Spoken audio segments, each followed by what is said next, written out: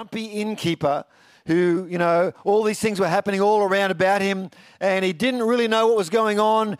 But at the end of the day, he comes face to face with Jesus, the baby Jesus. He comes face to face, and something's happening in his heart at that time. And he was clueless about what was going on around him, but he met Jesus face to face. And that's what happens, so often people meet Jesus. God comes looking for us. We're not looking for him, but he's looking for us. And so we meet God face to face in the middle of our mess, in the middle of our problems, in the middle of our what's going on around about us. And God comes right there in the middle to bring hope, to bring life, to bring joy. We've been singing about joy this morning. And the birth of Jesus ought to be the most joyous, and is the most joyous occasion you could ever celebrate or think about or talk about it. So today, as we are celebrating the birth of Jesus, I believe this is a great occasion for us to have hope in our hearts. And maybe you're thinking this morning, well, I haven't got a lot of hope in my life right now. Well, I want to give you this morning some reasons to have hope based around the birth of Jesus, because, friend, I believe there's a lot of hope in that for us, for you and I. So I want to talk about that, ways that the birth of Jesus gives us hope in our world. So, God is not... some people have the idea that God is real, but he's very distant. God is like, there's a song that says, God is watching us from a distance. It's not true, friends. He's not watching, he's right here this morning in this room. The Holy Spirit is here this morning. God is not watching you from a distance. He wants to be so close to you. He wants to be in your heart, in your life. God is watching you closely. He's right with you. He's right there where you are right now. And that's what that wonderful name given to Jesus, where it says, Emmanuel, God with us. That's the significance of that. It's a profound name, God with us. So here's the first of our reasons to hope this morning. Number one is that God comes to us in our humanness, in the humanity of our life. We're not like angels, we're all human here this morning. Unless they've got an R2-D2 or someone secretly in the room here, but we're all human, but God comes to us in our humanness this morning. And throughout history, there are lots of occasions the Bible talks about where God came and met with individual people, but his heart was always to save them, was always to reach into their heart and change that. And so when the time came for God's master plan of salvation to be unfolded, it was in a little town called Bethlehem right in the Middle East, what's now Israel. Was Israel then, by the way. And when this baby Jesus was born. And so I want to show you this first picture, this manger scene. Now, you've all seen something like this before. This is a picture of a manger scene. What we're going to do is we're going to look at reasons to hope in pictures this morning. I've got a few pictures to show you. I just want you to think about this, because this manger scene is a picture of God meeting with us. God coming down and meeting with humanity, the pure Son of God lying in a feed trough, a dirty feed trough. It's like the brilliance of God's glory reduced to a feed trough in a stable shows us God coming down to humanity and meet us. And he's ready to come to anyone who is ready for him. I'd like to say here that God's plan to save humanity is big enough, because God is very expansive. It's expansive enough for the whole of humanity, for all of us. But when Jesus came, and in the early days of the church that began just after that, it was very much contained. It was like monocultural. It was only in like Jerusalem. It was for the Jewish people. And I know the Jewish people are on the news a lot today, but God started out working with the Jewish people. It's important we get a handle on that. So in just after around about 35 AD or 33 AD, when the church began, it was contained to Jerusalem. Some people might have thought that it was a little bit racist, because it was just Jewish people that had the message of God's love, of his salvation. All the promises God had made to them were being unfolded at that point in time. So, the Holy Spirit had been poured out, and the church got off to a great start. It started in this like fire. There was, they were meeting together in this upper room, like up here, and it was a great prayer meeting. 120 people in the prayer meeting, and it says the Holy Spirit came down upon them and sat on their heads, and there was like these little tongues of fire. And so amazing things were happening, and miracles were breaking out all around them. But they hadn't grasped that God's plan was much more expansive than that. He was actually after the whole world, not just that one nation of people. And so they hadn't got a hold of the idea that God's plan would never be contained to one ethnic group, that it was going to go right around the world. So it was always going to break out. I want to read to you this morning from Acts chapter 10, because here's an example of someone who was ready for God, and God reached down into his life and touched his life. This is an outsider, someone who wasn't from the Jewish nation, receiving God. Okay, Acts chapter 10, verse 1 to 3. There was a man named Cornelius who lived in this place called Caesarea, captain of the Italian guard in the north of Israel on the shores of Lake Galilee. Stationed there, so the Romans were in control. He was a Roman centurion. A thoroughly good man. He had led everyone in his house to live worshipfully before God. He was always helping people in need, and he had the habit of prayer. Well, that sounds pretty good. Would you think that's a good bloke? What do you think? He was a good bloke. He was doing all these things. He was leading his family to live worshipfully before God, and he's helping people in need, and he's a prayer, all of those kind of things. One day about 3 o'clock in the afternoon, he had a vision. An angel of God as real as his next door neighbor came in and said, "Cornelius." So he had this angelic visitation.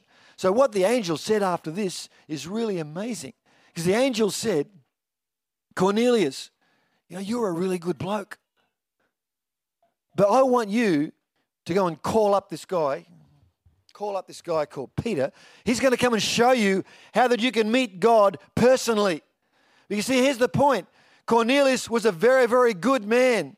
He did a lot of good things that we should all be doing, I guess, all these good things, but he wasn't saved. He wasn't born again. Jesus was not living in his heart. He hadn't met God personally. And so the angel is saying to him, "Cornelius, there's something more you haven't got yet. And I'm not going to tell you how to get it. I want you to ring up this guy," not ring up, but go and call this guy called Peter. He'll show you what you need to do. And that's the amazing thing. That's the point I'm coming to here. That angels are amazing communicators. Angels can do. We need angels. You need every angel you've got, especially if you're a bit of a risk taker like I am sometimes. You need every angel that God gives you around you. But God doesn't just work through angels. He wants to work through people. He works through you. And so all those good things that Cornelius was doing wouldn't save him and won't save you and I. Only Jesus saves us. And so God said to the angel said to Cornelius, "Go and call this man, Peter. He will show you how you can find the way of eternal life to meet Jesus Christ." And so that's the point this morning. God comes to humans. He comes to us in our humanity because he wants to work with you and me. He's got a plan for you and I. He's got a call on your life. He's calling you to do something significant. What's God saying to you this morning? What's he calling you to do today? What is God saying to you and calling you to do today? He comes to us in our humanity. He says, "I want to use you. I've got plans for you right now." He's not just using angels, not just using extraterrestrial beings. He's using you today and me. And so that's a reason for hope, because God is there. He wants to use you and I. Great reason for hope. Number 2, God comes to us not only in our humanness, but in our ordinariness, in the daily routine of our lives. He comes to us right now.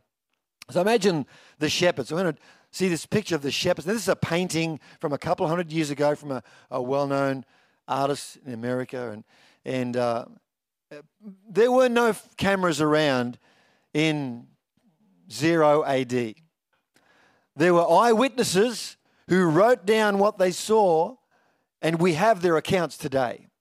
But there weren't images. So people have tried to paint or try to depict what it was like. This is one person's imagination of what. So here's the shepherds. You can see down the bottom the sheep there, and these people, all of a sudden this incredible thing happened in the sky. They saw this angel, and it says not only the angel gave them a message, and then after that there was the whole sky was full of angels. And I was thinking, well, what does that mean? The angels just came out of nowhere? They were there the whole time. The shepherds' eyes were just open to see the angels that were there.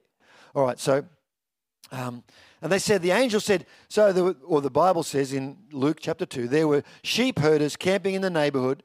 They'd set night watches over their sheep, and God's angel suddenly stood among them. God's glory blazed around them. They were terrified. The angel said, don't be afraid. I'm here to announce a great and joyful event meant for everybody worldwide. I love that. That's part of the reason. That's part of our core values as a church. At the message of the gospel, the good news about Jesus is not exclusive. It's not for a few people, but maybe not from others. It's for everybody, everyone, worldwide. So the people that you work with that maybe you don't like, or the person that gets up your nose, or the person that's offended you, or the person that even hates you, the message of the gospel of Jesus is for that person as well. We need to really get that in our hearts today, folks. Really important. So, a Savior has just been born in David's town. That's Bethlehem. A Savior who is Messiah and Master. This is what you're to look for. These are the shepherds. A baby. It's funny how God's got plans, and He often starts with a baby when He wants to change a generation, or wants to change a whole community or a society. You're going to look for this, a baby wrapped in a blanket and lying in a feed trough. Now, the reason why those details are put in there is because the shepherds wouldn't have been expecting that. A new king coming to save the whole nation or save the world, you're not going to expect to find him lying in a feed trough. You're going to expect to find this king, with trumpets blasting, riding in a royal carriage, or, think of the coronation of the king or something. I had to get those details because that's what God does. So they weren't, here's the thing, the shepherds, if we just go back to the photo, they weren't looking for God right there at that moment. The shepherds were doing what? Shepherding. They were doing what shepherds do. They'd set a night watch, so a few of them were up there watching over the sheep. A few would have been probably asleep on the other side of the fireplace or in the tent or something. They were just looking after the sheep. And God came down in an angel and met them right there in the middle of their everyday workplace, whatever they were doing. And it's the same for us, friends. God meets us right where we are. They were going about their daily routine, surprised by God. They were really surprised. And that's what often happens when we least expect it. So the shepherds never left home that morning saying, hey, don't worry about breakfast tomorrow, honey. I might be a little bit late. I think something's going to be happening. They didn't say that because they had no idea. God met them right there in the middle of the ordinary routine of their life and cut across that and did something amazing in their life. So God meets us in the middle of our ordinary as well. Whatever your ordinary is, whatever the routine, mundane things of your life are, God comes to meet you and meet me right there in the middle of that. Here's another example of that in the Apostle Paul. In one of his missionary trips, as he came to a certain place called Lystra, and God was working powerfully through them in that time. In Acts chapter 14, there was a man in Lystra who couldn't walk. He was crippled. He sat there crippled since the day of his birth. He heard Paul talking, and Paul, looking him in the eye, saw that he was ripe for God's work, ready to believe. So he said, loud enough for everyone to hear, "Up on your feet." The man was up in a flash, jumped up and walked around as if he'd been walking all of his life. So when the crowd saw what Paul had done, they went wild, called out in their Lycaonian dialect, "The gods have come down." These were, like Greek gods. "The gods have come down. These men are gods." They called Barnabas Zeus, and Paul they called Hermes, since Paul did most of the speaking. So they thought all of a sudden, we've had a visitation from some from the gods, the Greek gods. That's what they were thinking. But here's Paul's message to them. Paul's message to them was, hey, hang on, we're not gods. We're men just like you. We're here to bring you the message of salvation. That's what Paul said to them. We're here to bring the message of salvation to you people, because that's what God is doing right now. And here's my point. There's nothing extraordinary about what God does. When miracles are happening, like in the church, or it might be at home or in your workplace, wherever you are, when miracles are happening, that's the ordinary life of the Christian. So Paul was saying to these people, hey, what's happening here is this is normal. This is normal for us. To see someone raised up and healed, that's normal. That's our everyday work. That's what we do every day. So God meets us every day where we are. God comes to make the miracle routine and the routine a miracle. He wants us to operate in the supernatural. I already love that thought. So whatever you're going through right now, however mundane that might be, God is there, and He wants to meet you right in the middle of that. He wants to meet you right there where you are, even if it feels like it's mundane. He's come to meet you right there. Here's my last point. Another reason for hope is that God comes to us in the middle of our sinfulness and our failure. God comes to us in our sinfulness and our failure. And in Psalm 18, verse 35, it says this, this is the writer talking to God. He said, you've given me your salvation as my shield. Your right hand, O Lord, supports me. Your gentleness has made me great. Another translation says, God, you stooped down and made me great. Or you came down into my world. You came down and got your hands dirty. You've seen the reports lately of the Prime Minister up in Cairns at the floods, and they've been saying, the Prime Minister's getting mud on his boots, they've been saying. I'm not sure if that happened or not, but God has done that. He's come down in the middle of our sinfulness, the middle of our brokenness, to meet us, and He comes to meet you today and me in the same way. So we looked before at the image of a baby in a feed trough. And, when you look at that or think about that in a stall at the back of a hotel where they had animals kept there, it's actually pretty dirty. And I've been in places like that. You think about dairies. If you've ever been in a dairy, like where they milk dairy cows, or a piggery where they have pigs, or a shearing shed where they have sheep. I've worked in all those places, and I can tell you, what do you find there all over the floor in all those places? What is there? You can put your own word in there for that, but I want to tell you, that's what it's like in these places. And when Jesus was born, that's what it would have been like. God comes down right where we are in the middle of our stuff. If you want to say there would have been, if this is a little bit crass for some, SHIT all over the floor where Jesus was born. So God knows about your stuff. God knows about the stuff that's happening in your world right now. He's not embarrassed about it. He's come to save you from it.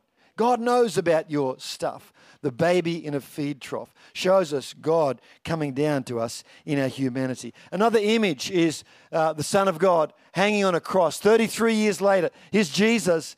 He's being crucified in the Roman way and accused of treason against the state or something, and hanging up there on a cross. And what happens is that they put a crown, a mock crown made up of big sharp thorns on his head, and the blood began to run down, and they pierced his side with a sword, and the blood ran out and flowing down, and it's touching the ground. That's another picture of God touching the world, touching humanity. I want to tell you, friends, we can have hope today because God is interested in coming into your world. And the human mind says, and religion invented by the human mind says, I've got to make myself clean. I've got to deal with my stuff before God can actually meet me. That's not true. It's not true. You can put your own words in if you like, but God actually comes to us. God says, I'm coming to you right now. I've already paid the price for your sin. I'm declaring you clean because the price has been already paid. That's what God does for us. I want to show you another image as we bring this to a close right now. In fact, if our creative team can begin to come up back onto the stage again. This is an image of what's the prodigal son, another painting done by someone of the prodigal son coming back home and being met by his father. Just one person's depiction, trying to get this. And those of you that know the story about the wayward son. Okay, so he took his inheritance and he left home, went a long way away. Like he'd be going to Las Vegas in our kind of thinking today. And then the money was soon gone, all gone. So what does he do? He's got to come home. So he comes home. He's trudging home wearily. His feet are sore. You know, he's been after the money was gone, he ended up in a pig pen living amongst the pigs. And he's on the way home. And just think of this picture. And the father sees him from a long way off and runs out to meet him. And he just welcomes him with open arms. But what you can see over on the right-hand side of the picture is one of the servants. And they've got a ring. He's got a ring because the father said, bring the best robe, or the first robe is the word actually used, and put upon him and put shoes on his feet and put a ring on his finger. Not just any ring, the family signet ring. Put on him. So here's a servant showing the father, are you sure? You sure you want to put this ring on his finger? I mean, this kid who wasted all your inheritance. Now he's come back home because he's got nothing left. And the father says, put the ring on his finger. That's the image I want you to get in your mind today, friend. The ring of authority and sonship and ownership going onto a dirty finger. That's what God does. That's the hope of the world. That's God coming to meet you and I. And not only accepting us, but he said, I want to give you my authority. I want to give you my sonship. I want to give you what you need to become everything you need to be in my kingdom. And you might say, I'm too clean. I'm too unclean to come. I can't come to God. I'm too unclean. And God says, it's too late.